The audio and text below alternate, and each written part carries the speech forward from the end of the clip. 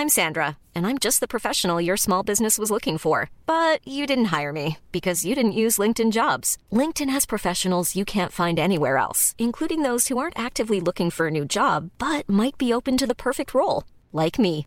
In a given month, over 70% of LinkedIn users don't visit other leading job sites. So if you're not looking on LinkedIn, you'll miss out on great candidates like Sandra. Start hiring professionals like a professional. Post your free job on linkedin.com/people today.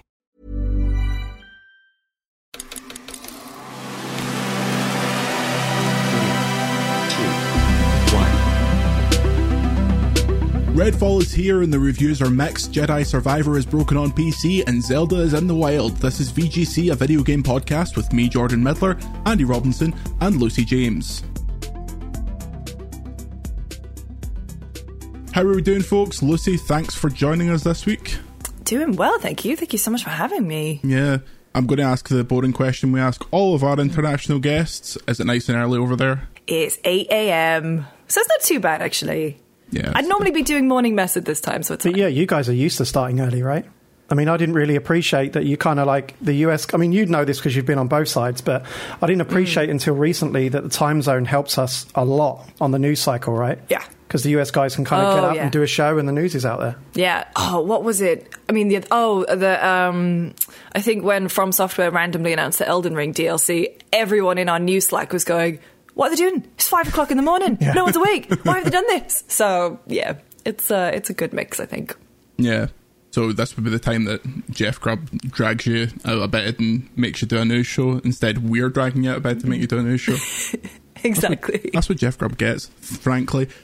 This week... He deserves it. Yeah, he does. He deserves everything bad coming to him. And I hope I'm able to tell him that in person soon enough. But we shall see. This week, it's a bit wild. There's a big old game on the horizon, and it's not so on the horizon for some people. As our first story states, warning, Zelda is in the wild. The Legend of Zelda Tears of the Kingdom has leaked online nearly 2 weeks ahead of official release. On Monday, images and videos from the game, from the opening sections, appeared across social media. You could not avoid them. Someone was even streaming it on Twitch for half an hour. My question is, Lucy, how do we ever stop this stuff happening? I mean, I don't think you can. You can't bottle that stuff back up again at this point. And I mean, this happens pretty frequently, I would say. I mean, I remember when Kingdom Hearts 3 leaked and they put it all on Pornhub. So, you know, I remember that opening cutscene and there was a point where we were like, we cannot watch this in the office. We will get fired, but we have to somehow verify that it is live. But no, I mean, I think the thing is as well, it's Nintendo. Famously very protective over their IP. Super chill about this kind of thing. Super chill about it. They're just like, hey guys, can you do me a favor? Take this down. No, I mean, you're always going to have people who are going to break street date, especially on a game like Zelda. You are always going to have people who think it's worth risking it for that tiny bit of clout to get stuff up and on there. I mean, like, look at the people who leaked GTA 6 as well, right? Is it worth it? Because companies like Rockstar and Nintendo will take you to court, and in the case of Nintendo, maybe, you know, make you pay hundreds of thousands of dollars over the course of the rest of your lifespan. So yeah. I don't know what else there is to do to deter people, because that guy is very famously in the news very, very recently, and yet people are still leaking it. I mean, if you bought it from a special shop and you maybe don't know that embargoes are a thing, I guess you could maybe... they should start putting the review embargoes on the front of boxes. But this is a uniquely Nintendo problem, right? And it's become pretty widespread now. It feels like every big first-party release they've had for probably, I'd say, at least 18 months now, because Switch emulation has been cracked. You know, this stuff spreads way quicker than if this was just a guy with a cartridge early, you know, posting stuff on Reddit, which is how it seemed to start. They could crack down on that, right? And Nintendo do have the, as you said, the kind of the legal ninjas to jump on that and make sure it doesn't spread too much. It's the fact that it just gets uploaded and now everyone, you know, seemingly is playing this game in the kind of the dark areas of the web. And that's the reason for it, is because Switch is easily emulated, because Nintendo, unlike the other two, obviously is kind of older hardware. And also because, you know, and I guess this is sad to say, is that on Switch you can still plug a physical game in and just play it, you know, offline, right? I mean, this is the reason Jedi Survivor didn't leak in this manner, is because you had to download bloody 100 gigabytes or something to play the thing. And that's the... 157, was it? You know, and I do wonder where this goes, because, you know, this is not Nintendo's first rodeo here. I mean, like in the DS days, you remember what's that chip? It was the R4 chip, was it? The card or whatever it was. Piracy became absolutely widespread on that console, and then third parties just started abandoning it. I mean, they're probably a bit far down the line with Switch to worry about that, but it does make me wonder whether they'll kind of push ahead a bit quicker with kind of jumping off, because... I mean, people think it doesn't hurt, but it does. You know, piracy kind of does hurt their bottom line, even if it's a small percentage. It's still kind of millions and millions of dollars that they're losing to this, and it's more, I guess, more importantly for Nintendo than the money is the confidence around the system from other companies. Because that's what I'd be thinking now if I was like a Square Enix or something like that. Like, imagine Switch was a bit earlier and a bit more powerful. I'd be thinking twice about putting my big game on Switch, because I'd know that it's going to end up on the internet like this. Yeah. I wonder if it ever transitions to them doing what they did with Metroid Prime Remastered, and they say, we're going to start with a digital release, and then we'll do physical 2 months down the line or anything like that. Like, is the joint release such a significant marketing beat that they have to keep it that way? Or, because I mean, Lucy mentioned the special shop, gone but not forgotten, in Glasgow's Union Street, GeForce, that was everyone in my school knew. Modern Warfare 2, that was the real moment, because it was like a week before Modern Warfare 2 came out, that shop was selling it for 70 quid, so everyone just left school and went down there. That's always going to happen, so the only way to stop it is... Mate, like, I remember reviewing Black Ops 1. So I don't know what year that was, like 2008, something like that. And do you remember in those days, Lucy, they'd like fly you, like, or put you in a hotel room with the game, and you're like locked in there for 3 days, and you can't take the game out of the hotel room. And that's how those big secret games were reviewed in those days, right?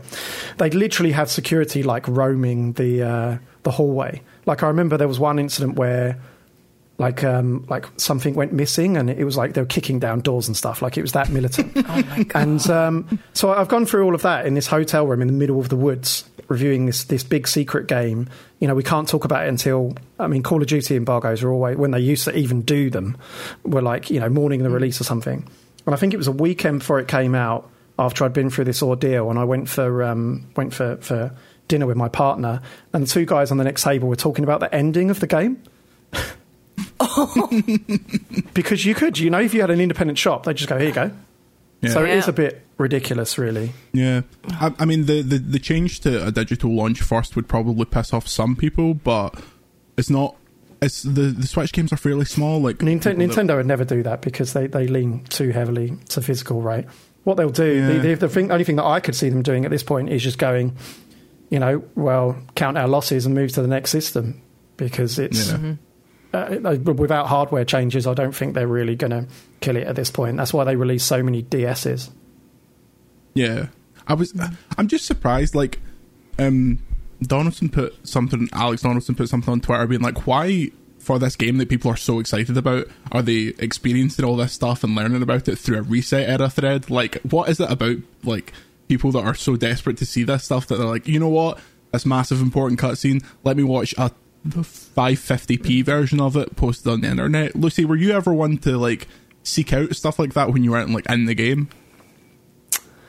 No, the thing is that I have a very weird sort of relationship with spoilers, in that I don't particularly mind like reading a Wikipedia page and just figuring out reading where stuff is going. I don't mind, but I think for something that I will say it, and I know I'll get crap for it. Like, I never finished Breath of the Wild, because just the way that my brain works, I need a stronger story to pull me through stuff. And I spent 35 hours in. I tried to replay it again a couple of years ago. Loved it, but at the end of the day, it was like, oh, it's too open for me. My potential ADHD addled brain cannot take too many options, right? And so for Tears of the Kingdom, I've kind of approached it with this feeling of, yeah, this is going to be, I assume, a great game, and people are very excited about it.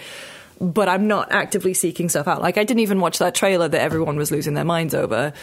And so but for Zelda, I think maybe people are kind of kidding themselves that they can just say, oh, I can watch it because it's so big. There's so many options. I'm not really going to get spoiled. It's just like another trailer for me. But in reality, there's the morbid curiosity. There is the feeling of, you know, I know this thing. You know, like, you know, you'd be on forums back in the day and someone would be like, oh, I saw this sneaky thing from my uncle who works at Nintendo. It's kind of like that too. And that's, you know, just part and parcel of being online these days, is kind of knowing stuff that other people don't and telling them about it. So I wonder if that's it. But I don't know. Like I said, we did try and go on the hub to watch a Kingdom Hearts cutscene. So I can't imagine it's trying to probably work out fueled anything. somewhat by the fact that they hardly showed the game at all, right? I mean, it was a month ago we saw 10 minutes of gameplay or something. I mean, some previews have gone up this week. There's still there's still a lot of fans out there who've just got genuine questions about this game. You know, like, will it have, you know, dungeons again? Will they play a more significant part? You know, what kind of can you play as a different character? What more is there to it? Because obviously the creation stuff looks really, really cool, but there's still like a big lingering question mark over that game for me, someone who stayed away from the previews and stuff. That, well, what's the bigger picture? You know, what you've been working on for 5-6 years. Yeah, there's also like the Snape kills Dumbledore-ification of online spoilers discussion. Sorry, Lucy.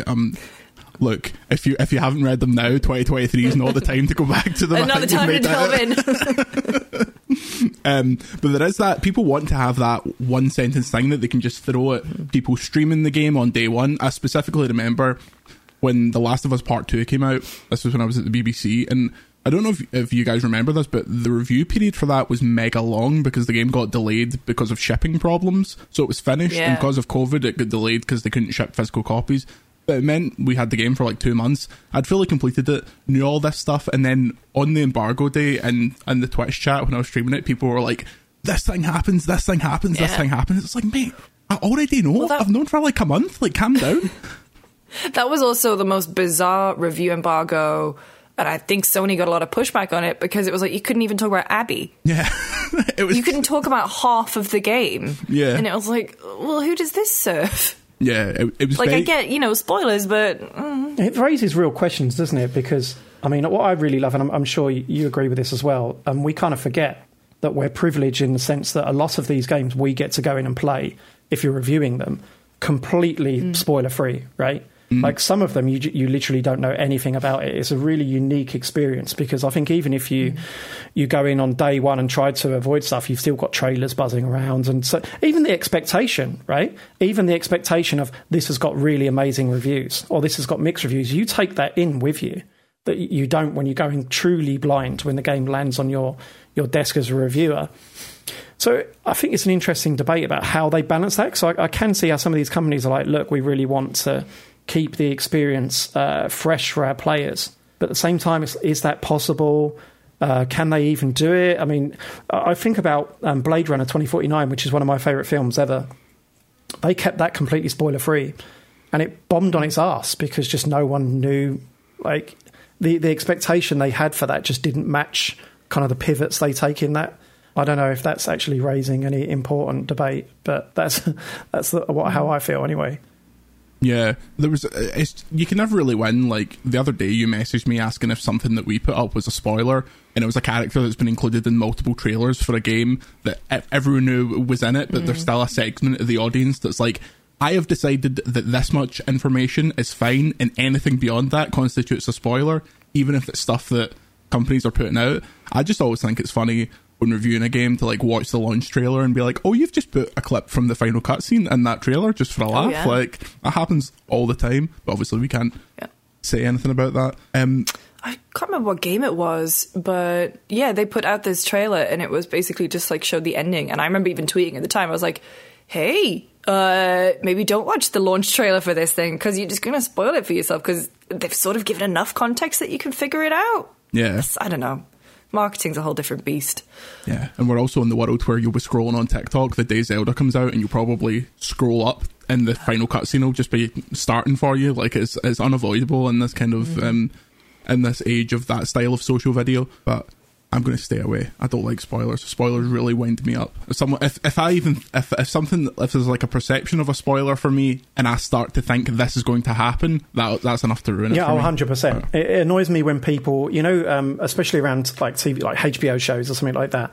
When people say like, "Oh my god," that last episode. Well, thanks. Well, now you've set me up to expect something. So imagine that you did this. You did this. But this is fine. Like I don't think a lot of people don't even do that intentionally, right?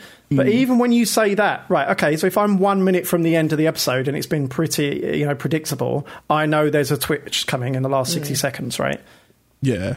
That's pretty bold from someone who watched all of The Last of Us and was like, yeah, see this episode 3? This episode 3 is going to blow your fucking mind. You better think this is the best episode of TV ever written. But do you know what? It's a bit different from The Last of Us, right? Because it's not like, oh my god, he's a rabbit. Like, there's no like big twist. It's just brilliantly, like competently written and directed. Yeah. Yeah, I'm going to Game of Thrones is the worst for that. Yes, Game of Thrones, yeah. No one had any chill about Game of Thrones. But there was that because at the time I was working on our entertainment brand, GameSpot Universe, and we did all the Marvel stuff, and that was back in the good old days where the UK would get Marvel movies a week or two before American. I'm pretty sure we got all the stuff. I mean, obviously the streaming stuff is not the same, but on the cinematic run, I'm sure we were still getting Marvel and Star Wars, and I mean, obviously when they did Star Wars films. Yeah, Guardians is out, Friday? Because our good mutual friend Gav Murphy used to take revenge on everyone who spoiled stuff. He did. Oh, that's one of my favourite Gav Murphy tweets, is when someone ruined Game of Thrones for him and he just replied with a big thing of endgame spoilers. Guardians is out today in the UK, Wednesday as we're recording this. So, I never watched Game of Thrones, never really cared about it, so it was fantastic to learn all these absolutely contextless spoilers as if it mattered one jot. And then everyone hated it at the end, so I just got to remove it from the backlog. I remember, and this is Star Wars spoiler incoming for anyone who's still not watched the Star Wars movies. When I was going to see Force Awakens, I posted put up a picture of my cinema ticket or something like that as I was going in, like midnight screening, and someone tweeted me a picture of Han Solo with a lightsaber for him. I'm literally going in. Fuck's sake! Like, I didn't tell my friends who I was with at the time. I was like, I'm not even going to react. Like, yeah. Oh god. I mean, you could tell by Harrison Ford's performance in that film that he was not in it for more than like half an hour. I wonder how he's going to be in that new Indiana Jones. Speaking of Star Wars, Respawn has apologised for the state of Star Wars Jedi Survivor. That's a profoundly Scottish sounding headline. I'm sorry for the state of Star Wars Jedi Survivor. The state of it. Yeah. Oh my god. Yeah. Respawn has apologised for Jedi Survivor on PC, and a statement said, quote, "We're aware that Star Wars Jedi Survivor isn't performing to our standards for a percentage of our PC players, in particular those with high-end machines or certain specific configurations." Basically, when the game released, the PC version of this game does not seem to be in a great state.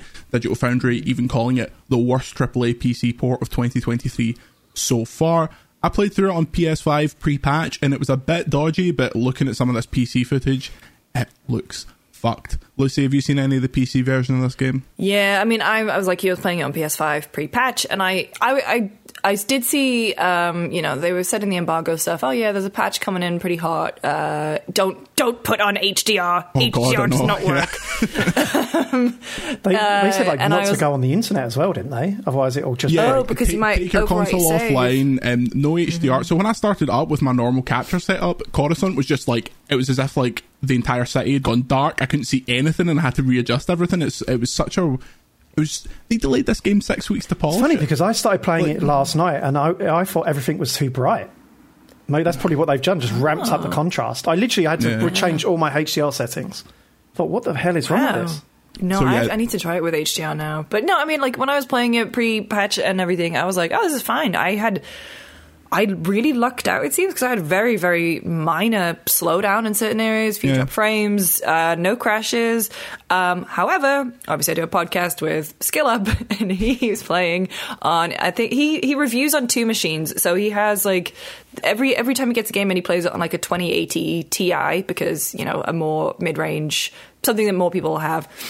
But he also has a 4090, and he physically couldn't play, I think he was saying that, like, the 2080 was really struggling. The 4090 was shocking. He lost his save at one point. Like, he was having a hell of a time. And I was just like, oh, God. And yeah, I think that ultimately factored into the GameSpot review because it was really poor. And like, I mean, do you think that the PC audience would have minded if they delayed just the PC version? Yes. I mean, they would have minded, but do you think they would have begrudgingly accepted it because they would have ended up with a better product? If it wasn't a double delay, if it wasn't a double polish delay after the previous 6 weeks polish, like you, before in the review period, I messaged Greg Miller and I was like, you're playing it on PS5, is it running like garbage for you? Because some of my friends who are reviewing it are saying, I don't know what you're talking about, and others are like, I'm on the verge of contacting EA because this seems so fucked. And he was like, I mean, it's alright. Andy Cortez had to stop playing it after like half an hour on PC because he was like, this is fucked. I have this amazing strong machine and none of it works. But that's PC. I mean, I got a lot. Yeah, it's. I mean, obviously, I've been involved in kind of shipping games where we had similar issues where we kind of delayed some on the ukulele games. We delayed the first one, I think, to polish it. And it was really eye-opening being involved on the inside because a lot of these problems are like... So imagine theoretically this situation. It's an NVIDIA problem. Maybe there's a problem with a new piece of middleware that they're using in Jedi Survivor that does not work with NVIDIA cards. And it's like they're shouting at NVIDIA every day for a month. They delay their game for a month. NVIDIA's like, it'll be done with in 2 weeks. You can't throw them under the bus. Like, in public, you can't go, hey, guys, we're delaying this game because NVIDIA's not sorted their shit out. But that happens all the time. Games are made with all these pieces of technology that rely on different companies. Like, when we were working on Ukulele and we had to delay that, there was all kinds of instances of that, like with the engine or certain, platforms we were running on, where it's like, oh, we need Sony or we need Xbox to sort this out. And you're reliant on them, right? And at the end of the day, you release it, all the shit you get is based on you when it's not your fault, but you can't blame those guys. I mean, I don't know whether PC ports are getting worse or if there's just more of them. Because PC ports have always been, like, they've always been pretty bad, like multi-platform games, because it's tough, right? Mm-hmm. You need to cater to seemingly like endless configurations. And like someone on my Twitter feed the other day pointed out that like back in the day, because of the piracy, like on physical PC games, when those were a thing, if you got a disc that didn't work, you were fucked because they wouldn't take it back because they just assumed that you copied it, right? It's always been tough in the PC multi-format world. It just seems like quite a bad run, like especially after The Last of Us was so fucked on PC. This is another big release that's fucked on PC. But aside from that, Lucy, you enjoy a bit of Survivor? Have you finished it? Haven't finished it. God, it sounds like I just don't like anything, but I do. I like a lot of things. I got very exhausted about Star Wars again because I had to cover it for so long. I get it became very, very exhausting. And then we went to see Return of the Jedi in the cinema on Monday, though, so not that ambivalent, clearly. So it was a game that was it was on my radar. I bounced off Fallen Order, I think purely because, unfortunately, it came out the same year as Sekiro, and I was like, well, put my eggs in Miyazaki's basket, thank you. But this one, I'm actually finding that I'm really enjoying. Like, it's just enough Star Wars bullshit that I'm like, okay, yeah, I can probably just, that'll go over my head. But, moment-to-moment combat is really fun. Got weird little freaks like Turgle. Yeah, Turgle's a big hit. Anytime there's like a good little freak in a game, I will always gravitate towards it. But no, I'm really enjoying it. It was actually a really pleasant surprise. I honestly thought I was going to skip it, but then I got a code, and then I started playing it, and 7 hours later, there I was on a nice Sunday. So I was like, yeah, I'm going to keep going with this. Yeah, it's a very long game. It's like a shockingly long game. It's okay. You're just putting me off big time. You what Lucy said about Breath of the Wild, remakes. right? What Lucy said about Breath of the Wild was exactly this. Like you read me like a book. I'm exactly the same. I do have an ADHD riddled brain, and when it comes to the point where it looks like, you're not steering me, there's too much stuff to do, I'm going to turn it off. I said to Jordan before we started, I was playing Jedi Survivor for the first time yesterday, and loved the Coruscant section, brilliant. This is what I need. Almost like I'm on autopilot. Direct me to the cool shit. As soon as I got to the bit where it's like the Vista, the Breath of the Wild Vista, look at all the shit you can go this way and that way. I turned it off within 5 minutes. So I don't... Look at this big field. Fuck that. Just show me the cool shit.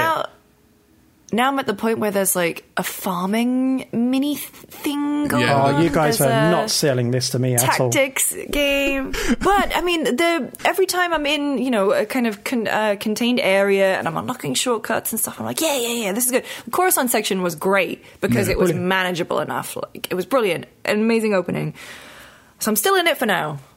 But then, as soon as Final Fantasy, if I'm not finished by the time Final Fantasy 16 comes out, I'm away. I'm going. Yeah. I'm off. I mean, June's pretty fucking stacked. I'm just Diablo, Street Fighter, and Final Fantasy. I'm going to fuck it off and go back to humanity, mate. A nice, simple game where a dog tells some people for that. I need to play that. Where to go. Oof, going to get your humanity poster signed as well, mate. Ask you for one thing for Japan and you don't bring me it back. You were there for about 3 years. You didn't ask me. I asked you to get me a Tetris Effect signed and you're like, right, I'll work on it. As we've established, my memory is not very good. If you tell me that once, a month before I go, I'm not going to remember. Do you know, I'll pitch you off even more. I actually got a PAL something signed, and Mizuguchi signed my PAL's res as well. So I could have. Bet he did. Fucking bet he did. Anyway. Just watch his heart break in two there. No, it's fine. Me and Miz are good pals. Better pals than Andy, just won't tell him. It's so tempted to say something. The thing with Star Wars Survivor is like there are so many people. It's been a real mainstream hit. Obviously, Star Wars, all that stuff, and so many of my pals are playing it, and they keep messaging me when they get to that Kobo section, and they're like, "So, like, what do I do now? Do I go and do like you can go and collect fish from a Scottish fish in an astronaut costume, one of the most racist Scottish accents in 2023's gaming lineup, but and that was actually a weird thing on the preview side, looping into the embargo, what we can't talk about. I played something in that game about a month ago or whatever in LA that we still can't talk about post the review because it's like a big turning point, and it's the kind of first fight in Kobo with the baddie of the game. We couldn't talk about that. It was like, do not mention what happens in that room, and it's like, but you've said he's the baddie. Like, what am I working with here? That's why my approach in the review was like, I'm not going to tell you fuck all. It's good. Just do the story yourself. Let's talk about this gameplay. Yeah, it's a shame that it's kind of fucked because the PC version, Fallen Order generally, was a bit fucked across the board. I didn't really have a mind for that stuff back in the day. I feel somewhat poisoned by doing this job for a while now, that it's you get so focused on shit like that most people will just think, like, I think about how Fallout 3 was my favourite game for so long, and if I played Fallout 3 with like a modern brain, it'd be like, this is unplayable garbage. It's like 15 frames a second on the Xbox 360. But yeah, I hope they sort that out. Respawn they're on a good run. I mean, it's fucking Respawn. I wonder what that new game is. Just do Titanfall 3. Would you want a Titanfall 3, Andy, or would you want something different? Were you talking which new game? They're working on a couple. You mean the original game? The one that the Titanfall... they've already said it's an original IP, I think. Yeah, but what if they're lying? No, they don't lie. It's an original IP in the Titanfall. Exactly. I know. What if it's a new IP starring fucking Johnny from Apex Legends? Titanfall's done. No one cares about the Titanfall universe. They care about Titanfall. Everyone cares about right? the Titanfall universe. No, they care about Apex Titanfall. Legends. I mean, you care about the Titanfall universe, go and play Apex Legends. People want fucking Titanfall. And a small niche of people who actually bought that bloody game. And for me, I mean, it seems like all those guys have left, right? They were working on the single-player thing, allegedly. The No Russian designer who went, I can't recall his name. So, like, those guys have cleared off. I don't know. Just pump out more Star Wars. I think they're doing a good job with Star Wars, right? Well, this is going to be a trilogy. Like, no spoilers, but the way this game wraps up, it's basically like, he's already said. They've already said that, yeah. They're working on a shoot at an FPS as well. I hope that's good. Which is hopefully Dark Forces, for anyone old enough to remember. I feel like I can't reference any game from 2012. Why 2012? I'm pretty sure most of the people that listen to this podcast are of your age. We've got a nice like old bastard Venn diagram, but that's how it is these days, right? Like if you review a game and you go, it's a bit like Assassin's Creed 2. That's a retro game now. Like I watched a YouTube video the other day, and it was like some guy was ranking like the best Mario games. And he said that new Super Mario Brothers 2, he's like, I got a soft spot for this one because it's my first Mario game. and I like almost turned my TV off. Like, be young, whatever. Just don't rub it in everyone else's faces. What was it like? Yeah, people who were born after 2000 are now legally old enough to drink in America. Like, 22, 23 at this point. I'm like, oh God, okay. Brutal, innit? But I hate it. You know, I work with 3 old men, so it makes me feel extremely youthful. Speaking of. There's absolutely no segue here because this is a positive story. Speaking of working with old men. Speaking of working with old men and legacy media brands, let's talk about YOD GameSpot. Lucy, when I messaged you very sleepily from an airport saying, do you want to do the podcast? You were like, yes, but I can't tell you why. Can you now tell us what you want to promo on our podcast? Oh, thank you. Very sweet. Yeah, so, I mean, I've been at GameSpot for... Oh my God, it'll be 9 years in July. That's wild. Oh my God. I know. And yeah, it's, you know, over that time, my role has been involved in like making new shows and stuff. And we've kind of done it in like dribs and drabs. However, now we are kind of really pushing into launching more shows. And so this week, week of May 1st, oh my God, week of the 1st of May. That was so American. I'm so sorry. Week of May 1st. I got told off by my dad for saying May 1st, and I was like, oh yeah, that's fair. We're actually launching a brand new slate of shows. So there's a new show or a returning favorite every day this week. And it's been really exciting because it's something that the team has kind of rallied around for the past few weeks. We've been doing a lot of things like piloting, trying out new ideas, and it's finally all kind of coming to fruition. So we have different themes for every day of the week. So some of them, it's really funny because it's like, did the pun come first or did the idea come first? I can't say. Like pun. Mondays is the law, you know, so it's all like law-based formats. The pun, that's the pun. The pun, absolutely. You know, we've got video essay shows. I don't know if you know Kurt Indovina, but he's he's an amazing video producer on my team. So he's got a new show all about video essays. And so his actual first episode is all about why there's so many remakes. We have a show called No HUD, where it's all about how to play games in new and unusual ways, or ways to kind of get the most out of your games. We've got 2 expert reacts formats. So we've got kind of like, obviously Firearms, which is the Saturday staple over at GameSpot, but we also have another one to kind of delve into more games. And then, we have How It's Saved, which is a cool look at like how certain games saved franchises from the brink. And then they've given Tam and I a news show. Another news show. It's all we're needing in the game space. I was thinking, you guys need to do a news show. No, well, so it's more, you know, kind of last week tonight-ish. Just Tam and I talking about one big theme that's really impacting the games industry, the gaming space, and so that'll be every Friday. And we called it Spot On because obviously we're British, so we're like, well, you know. Lucy, when I was watching the Bombcast yesterday, and you said that, and they all started doing their fucking accents, I was like, oh, that's my life. That's my life. It's terrible. It's the absolute worst. But yeah, that's very exciting. Because obviously, like, people that are into their GameSpot that know their history that was one of the first kind of personality focused brands in with these kind of shows, and obviously led the way in that kind of video space. So when all the kind of corporate mergers and stuff like that happened, was that something you guys were like, okay, this is the direction we need to go back to? Yeah, I mean, because it makes sense. It is, like you said, part of our bread and butter. It's what GameSpot is obviously very known for.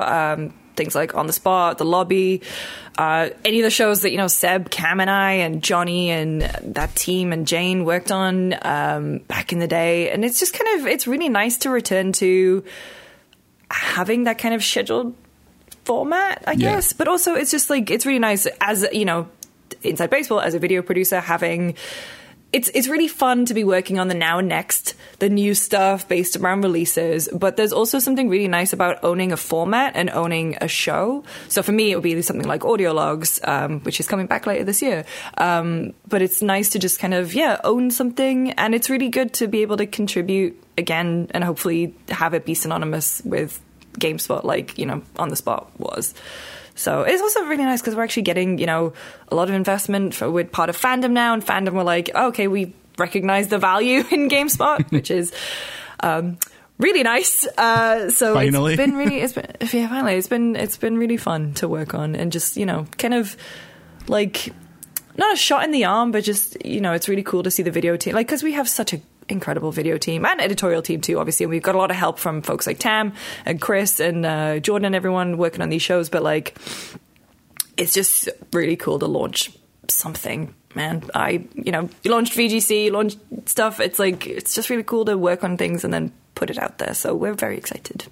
Yeah, that's fantastic. Although, unfortunately, Spot On does technically count as a rival to this show. So all references to it will be stripped out. Will be scrubbed. That's fine. I understand. Got to be done. Yeah, no.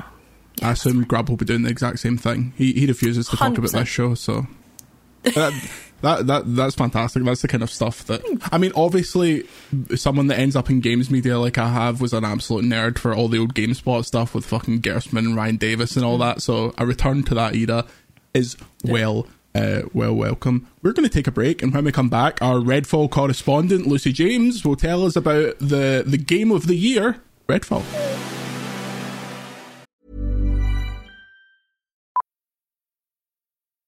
Millions of people have lost weight with personalized plans from Noom. Like Evan, who can't stand salads and still lost 50 pounds. Salads generally for most people are the easy button, right? For me, that wasn't an option. I never really was a salad guy. That's just not who I am. But Noom worked for me. Get your personalized plan today at Noom.com. Real Noom user compensated to provide their story. In 4 weeks, the typical Noom user can expect to lose 1 to 2 pounds per week. Individual results may vary.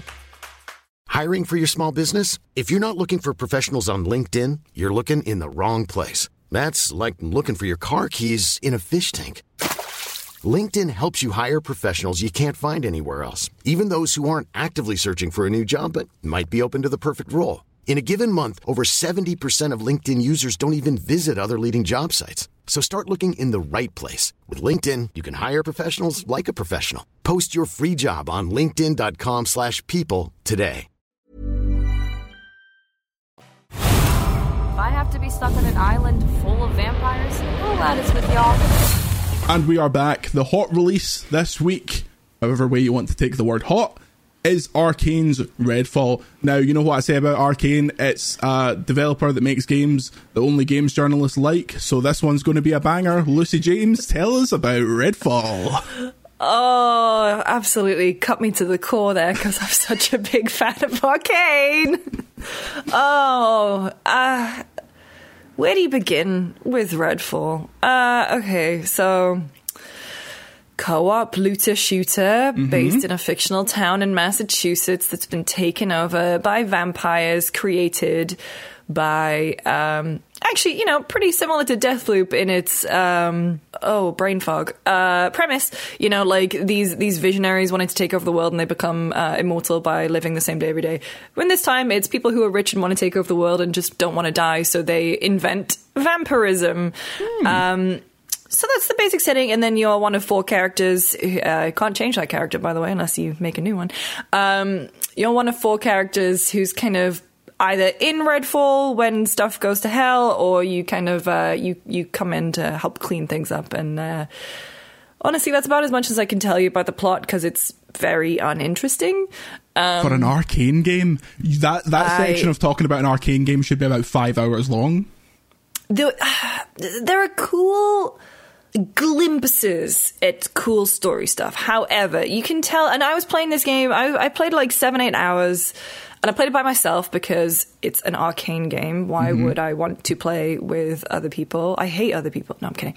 But I didn't want to play it with other people, and so I wanted to kind of check it out on the merits of it being a solo game. And so, as someone primed and waiting for the story, similar to, all the cutscenes are like these weird, static, moving kind of things, which I think they did in Dishonored, actually, which, to be fair to them, but like, nothing's interesting. All of the missions are, hey, go here, unlock a safe house, and then you have to transport yourself back to the firehouse. You have to transport yourself back to the main safe house, because you can't pick up another mission from anywhere else in the world. You have to keep coming back. I think it's trying to, in co-op, that would be like, okay, yeah, we'll come back to base, we'll get all our stuff, but it doesn't, it breaks the flow of the game. there's a lot of weird like design decisions where the looter shooter part of it just doesn't really fit. Like I think the weapon system is poorly implemented. I also think that, you know, just having the weapons leveled, like they're giving you gold and stuff like at the very beginning, and it's like, but also even when you come across, you know, all the AI dumb as rocks, which is really, really sad. And I mean, that's to be forgiven. That's the thing. It's like, that's something I would forgive in a Dishonored, because at the same time, like, you want to get one over on the AI because you're stealthing around, you're doing all that stuff. But in an open world game where you're having these factions who are meant to be fighting each other, and then you can snipe one and the guy will turn and go, huh? And then just, or you can hit a guy with a bullet and he goes, huh? And then just carries on doing what he's doing. It's disappointing.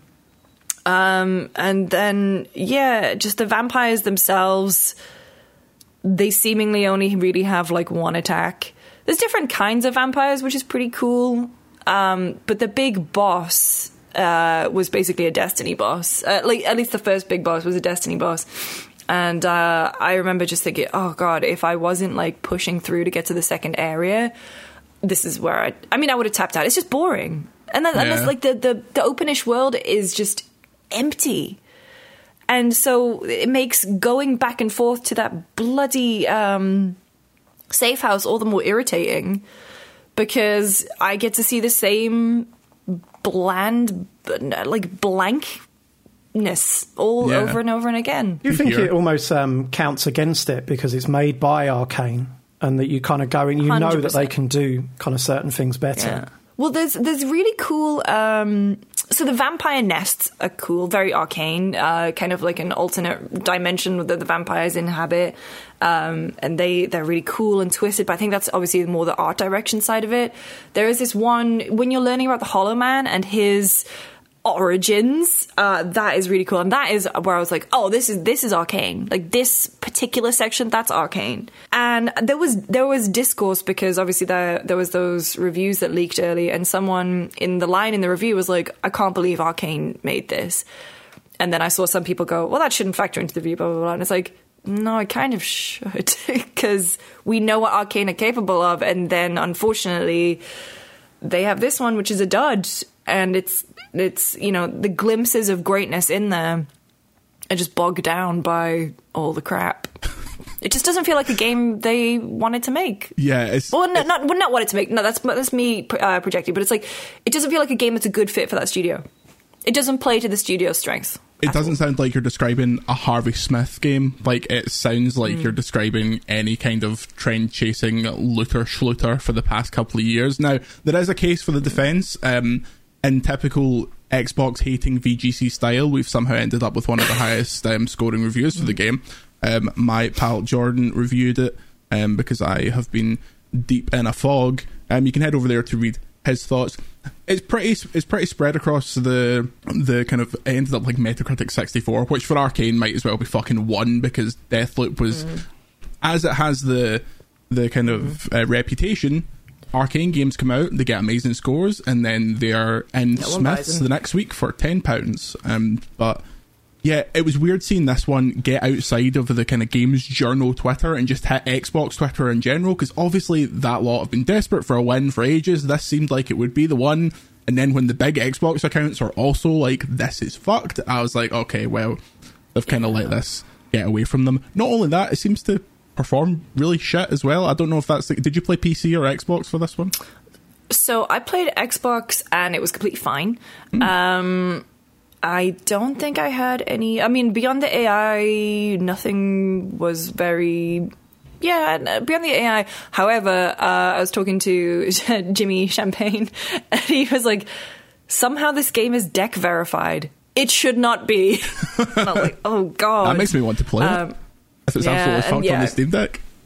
Yeah, and then other people were saying on PC it just doesn't run very well at all. And yeah, I mean, there's other things when you take into account the fact that it is meant to be played in co-op, the fact that only the host retains progression. Yeah, that seems pretty important. Yeah, it's just such a shame, man. I was like so bummed. I played a bunch of it over the weekend and I was just like, oh man. Yeah. But you know, I doubt this spells the end for Arcane. Like, this was Arcane Austin, I think Leon is working on something different. Is this a service type game? Have they said they're going to be working on this, or what are they?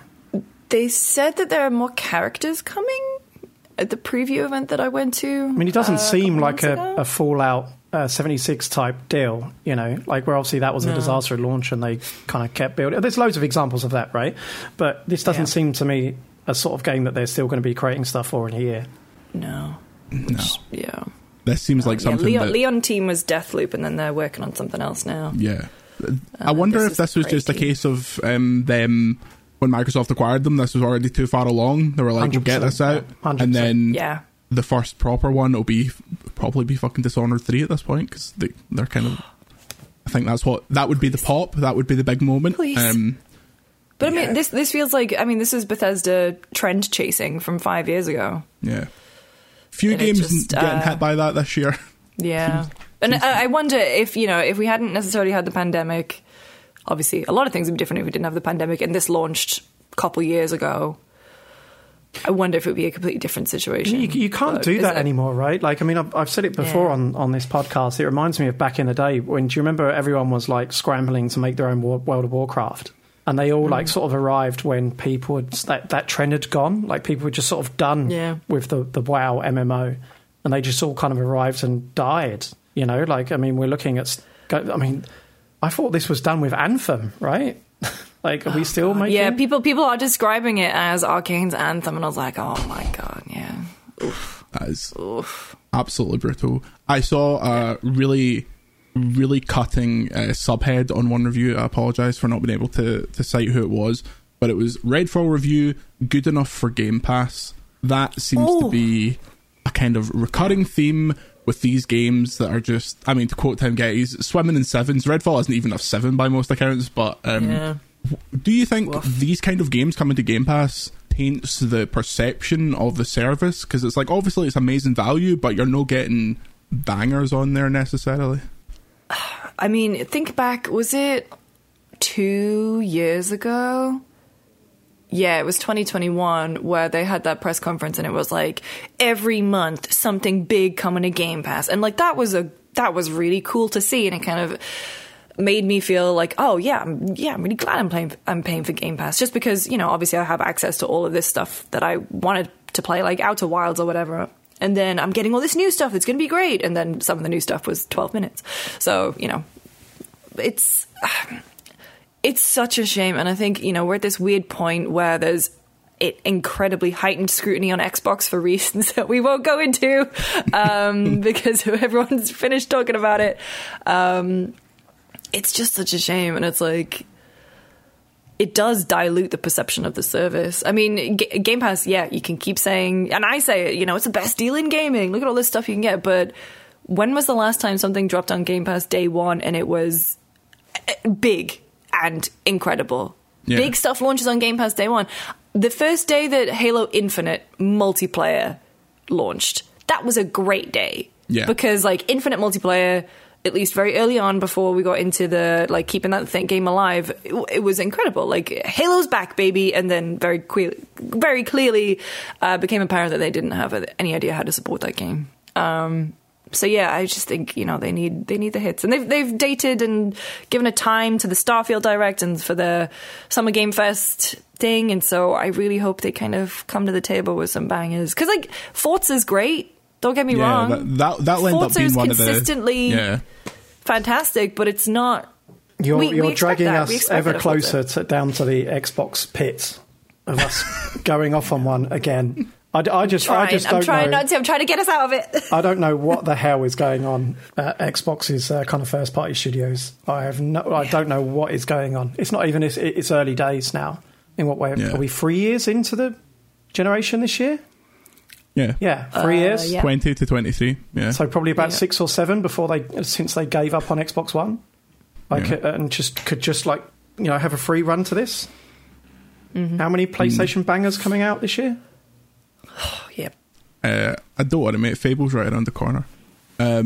It's a strange ass situation, as if Starfield needed any more fucking pressure to be all things to all men. But I hope they just fucking sort it out, because it's such a boring conversation to have. There's absolutely no joy in this happening, because it just, first of all, it makes the Xbox fans who've had a shit time of it even more entrenched in their ways, and they're like, can you just sort this out for us? And on our side, we would just like to get back to a state where both of them are putting out sick games. That would be fantastic.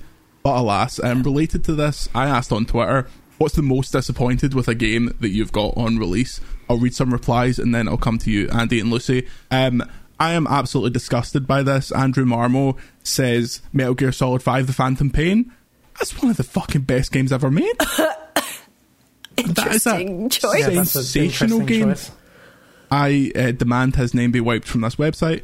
Danielle Partis, never heard of her, says ukulele. You heard of that, Andy? Banger. I agree. Ian Stokes says Marvel's Midnight Sun. I'm sorry. Are they just all trolling you or what? Yeah, what on earth? I know. It's I said Brutal Legend because I hated that game. I didn't know it was going to be an RTS. I thought it was going to be Jack Black hacking and slashing to this amazing music. And then Danny Pena, Godfrey himself, says Shenmue 3. I mean, the original Shenmue games were absolute shite anyway, so how can that really be a disappointment? How do you know, mate? You weren't alive. A lot of people coming for one that I saw all the time, surprisingly, Grand Theft Auto 4. A lot of people being like, it was meant to be the greatest game ever. Then I got it home at midnight. The driving was fucking shit, and I couldn't play the game. A lot of people didn't like it at the time because it in scope, it wasn't as big as San Andreas. It was limited in a lot of things you could do. There was some kind of blowback to that game, I remember. Yeah, I remember because my aunt worked in Asda at the time, and she got me at 10:30 at night the night before. Fucking fantastic. You're lucky the Take Two helicopters didn't descend on your house, mate. Yeah. Oh, they're coming now. Yeah, they nuked a tiny street in Paisley. This from Sailor Tabbycat, which I appreciate. I really appreciate the viciousness of some of the replies to this. Last Guardian fucking sucked, and I'm tired of people pretending the controls weren't awful. They're right. They're right. Fair enough. Lucy, most disappointed with a game, and I want this to be one you paid your cold hard cash for. None of this review code bollocks. Assassin's Creed Revelations. That's the shit. Speaking of, I like that one. Speaking of amazing ending. I didn't even get that far. Well, the thing is that I bought it on the same day as Skyrim because they came out at the same time. And I remember the guy at Game Station in Leeds going, well, you're going to spend more time with one of these than the other.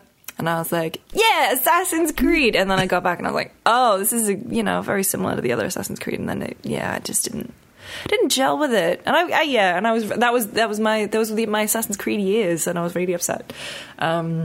He missed out on one of the best endings in the series. I think I ended up doing a video some years later where I recapped all of Assassin's Creed, and so I think I've seen it on YouTube. So that's the one with the Altair missions, right? Yes. Yeah, those were good. Yeah. Those were good. Yeah. It's all the open world fluff around it. Yeah, it was the tower defense stuff and bomb crafting. I don't even remember that. I was like, that was a lot of shite. Oh, that's where That's what it said in the box. A lot of shite. Andy, yours? I've got two answers.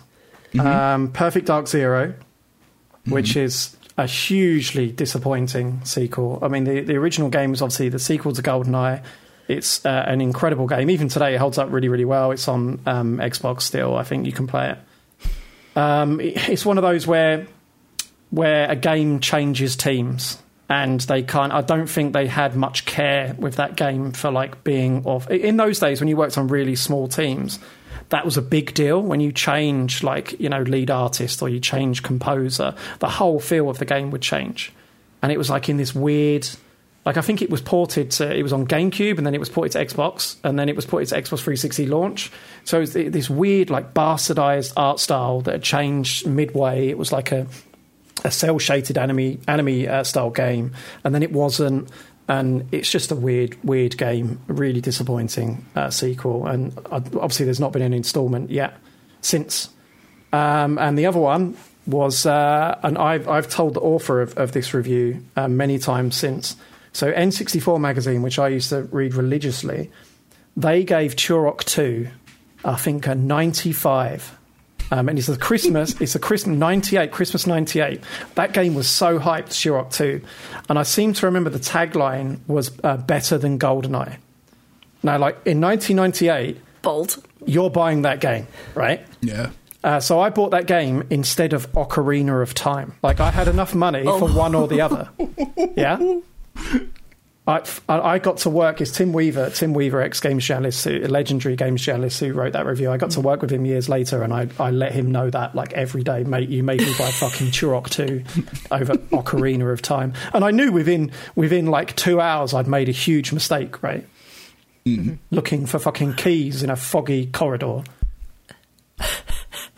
That's really the old thing of there was nothing worse spending money on a game and it being shite, to the point where because I went to my local game shop, Game Centre and the Paisley Centre, RIP Kings, so frequently the boss was just like, if it's shite, bring it back, and we'll just put that as the display new copy, because they didn't always do the thing where you took the discs out and put it in the Wii. If it's shite, bring it back. If it's shite, bring it back. That shop was legendary. I don't know if I've told this story publicly, but the statute of limitations is well run out. When the PS4 launched, obviously retailers got it in like early. They got it in like the Tuesday or the Friday or something, to the Friday release or something like that. And he just sent me a picture of mine. And he was like, if you can come down within the next hour, I'll sneak it out for you. So he wrapped it in bin bags and took it out the back of the Paisley Centre and just put it into my dad's car, and I fucking flew down that road, started playing FIFA 14. It was the greatest experience of my life. Yeah. Kids don't know how good they've got it now. You know, games used to be shit. It was during, like, there used to be a lot of shit games. Like, it was during that 360 era when pre-owned games became like a massive thing. Because if it was the same as what you just said, if something was shit, people would take it back. You couldn't get away with shit games like you used to. In the 90s, you could get away with shit games. Like, the bestseller of the year would be some shit licensed, like, EA, Harry Potter or Lord of the Rings game. Absolute tripe. Hey, I offended you massively. I plucked that out of the air. The Fellowship game was genuinely terrible. I think it was Vivendi. But Two Towers and Return of the King were Steve Papustis and that EA team. Yeah. Visceral. And they are genuinely fantastic. Or at least were. But I bet for every one of those, there's at least 5 other tripe games they released. Bollocks, yeah. 100%. Yeah, like Aragorn's Quest. I mean, was Traveller's Tales. Genuinely, Redfall is one of the top 3 best games of like 2001. It looks like it came out in 2001. The guy who was the lead designer on the Return of the King game, Lucy, is now working on Immortals of Avium, and I interviewed him recently, and at the end of the interview I was like, that Return of the King game was fucking quality. Everyone still talks about it. I did the same thing with Glenn Schofield last year. I was like, what was it like? And he was like, excuse me, I'm here to talk about the Callisto Protocol, but let me tell you some shit about working with the Tolkien estate. And I was like, yeah. And then afterwards the PR handler was like, that's the best question, I love those games. I was like, yeah, that's a cultural moment. Anyway, we shall wrap up that. If you have any more disappointing games, send them to podcast@videogamechronicle.com. Our housekeeping for the week, our Dead Island 2 contest is over. If you entered that and you won, I will have sent you an email, so look out for that. Thank you very much for listening. Lucy, what have you got going on the rest of this week? The busiest woman in the business. I know. About 50 video shows. Yeah, a lot of shows. Head over to youtube.com. Oh, I went Geordie. Head over to youtube.com/GameSpot to check those out. Yeah, full Geordie, come on. Jim Ryan it. Go to youtube.com/GameSpot. Jim Ryan. Pride of the Northeast, maybe. Or GameSpot.com. My accent is all over. It's a mess. To check out all the new stuff. Other than that, the comic book I wrote is out today. Ooh, congratulations. It's a big week for me. What? Yeah. Yes, right. We should have put that earlier. Fucking plug that. That's awesome. Octobriana and the Underground Full Tilt Boogie is out. And then Tam has written a story that's going to be in the next installment that's out in a couple months. So we're very busy. What the fuck is US Games Media? What am I doing here, man? I need to get Jordan, what are you doing for the rest of the week, mate? I'm going to watch, watch the football later. Maybe go to Nando's, treat myself to a Nando's at the weekend. You're going to watch Erling Haaland score 15 goals past West Ham? Probably. I'm going to do fuck all for the rest of fucking writing comic books. Have you not got enough on? No. You can follow me at Jordan Midler on Twitter, Andy at Andy Platonic, Lucy at Lucy James Games. We'd like to thank the great Grant Kirkhope for the VGC podcast theme song. Until next week, say goodbye, Andy. Goodbye, Andy. Say goodbye, Lucy. Goodbye, Lucy. I will see you next time. VGC, a video games podcast, is a Stack production and part of the Acast Creator Network.